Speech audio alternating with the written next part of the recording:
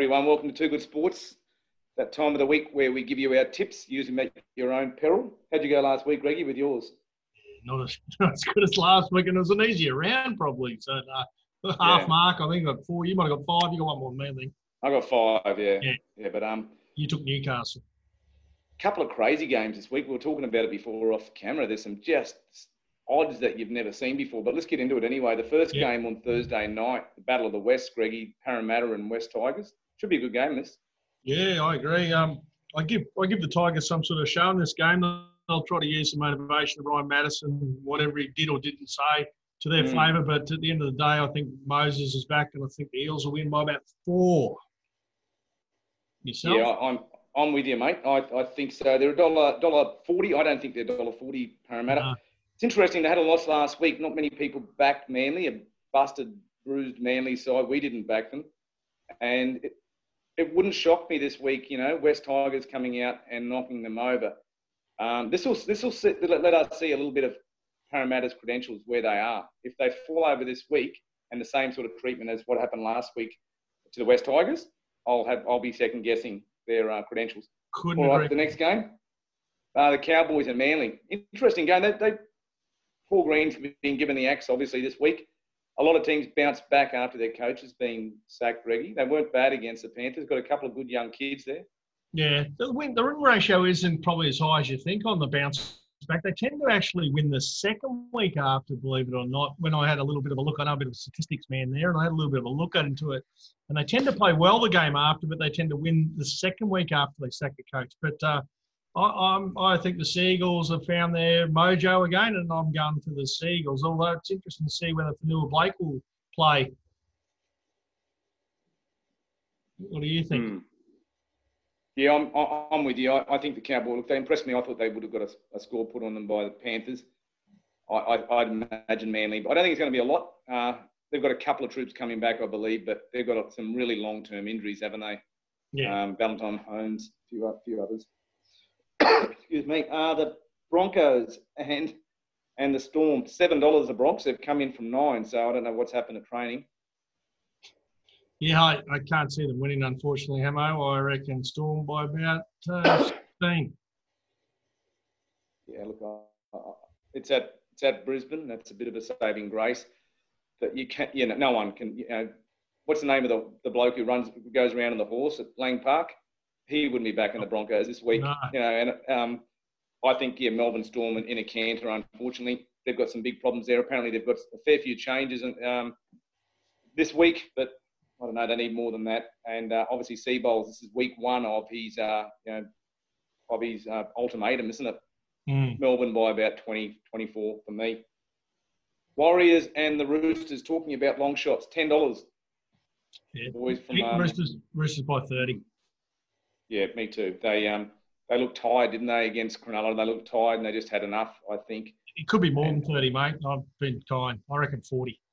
Yeah, me too. I hope I'm wrong, but I don't. No one wants to see. It doesn't matter who you follow, really. If you really do love rugby league, you don't want to see sides get murdered every week because it just weakens the competition. But I hope they can sort of somehow find a bit of resolve against the Roosters, who have got troops coming back as well. Cronulla and Dragons, 2 teams that genuinely don't like each other very well, much. No, that's the rumour going around. And I want to confirm the rumour with the supporters. The Dragons playing Sharks. Sharks home game at the home of rugby league at Jubilee Oval, Cogra. The Dragons to win by 10, hopefully. I just hope we beat these blokes. I might say something else.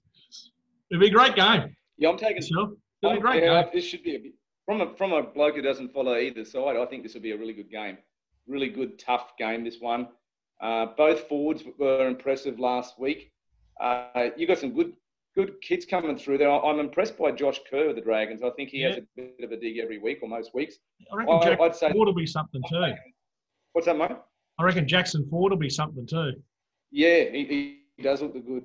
I'm taking the Sharks, but not much confidence. I think maybe 4 points. I'm going to take the Sharks in a really close one out there. This next one, Greggy, the Raiders and the Rabbitohs.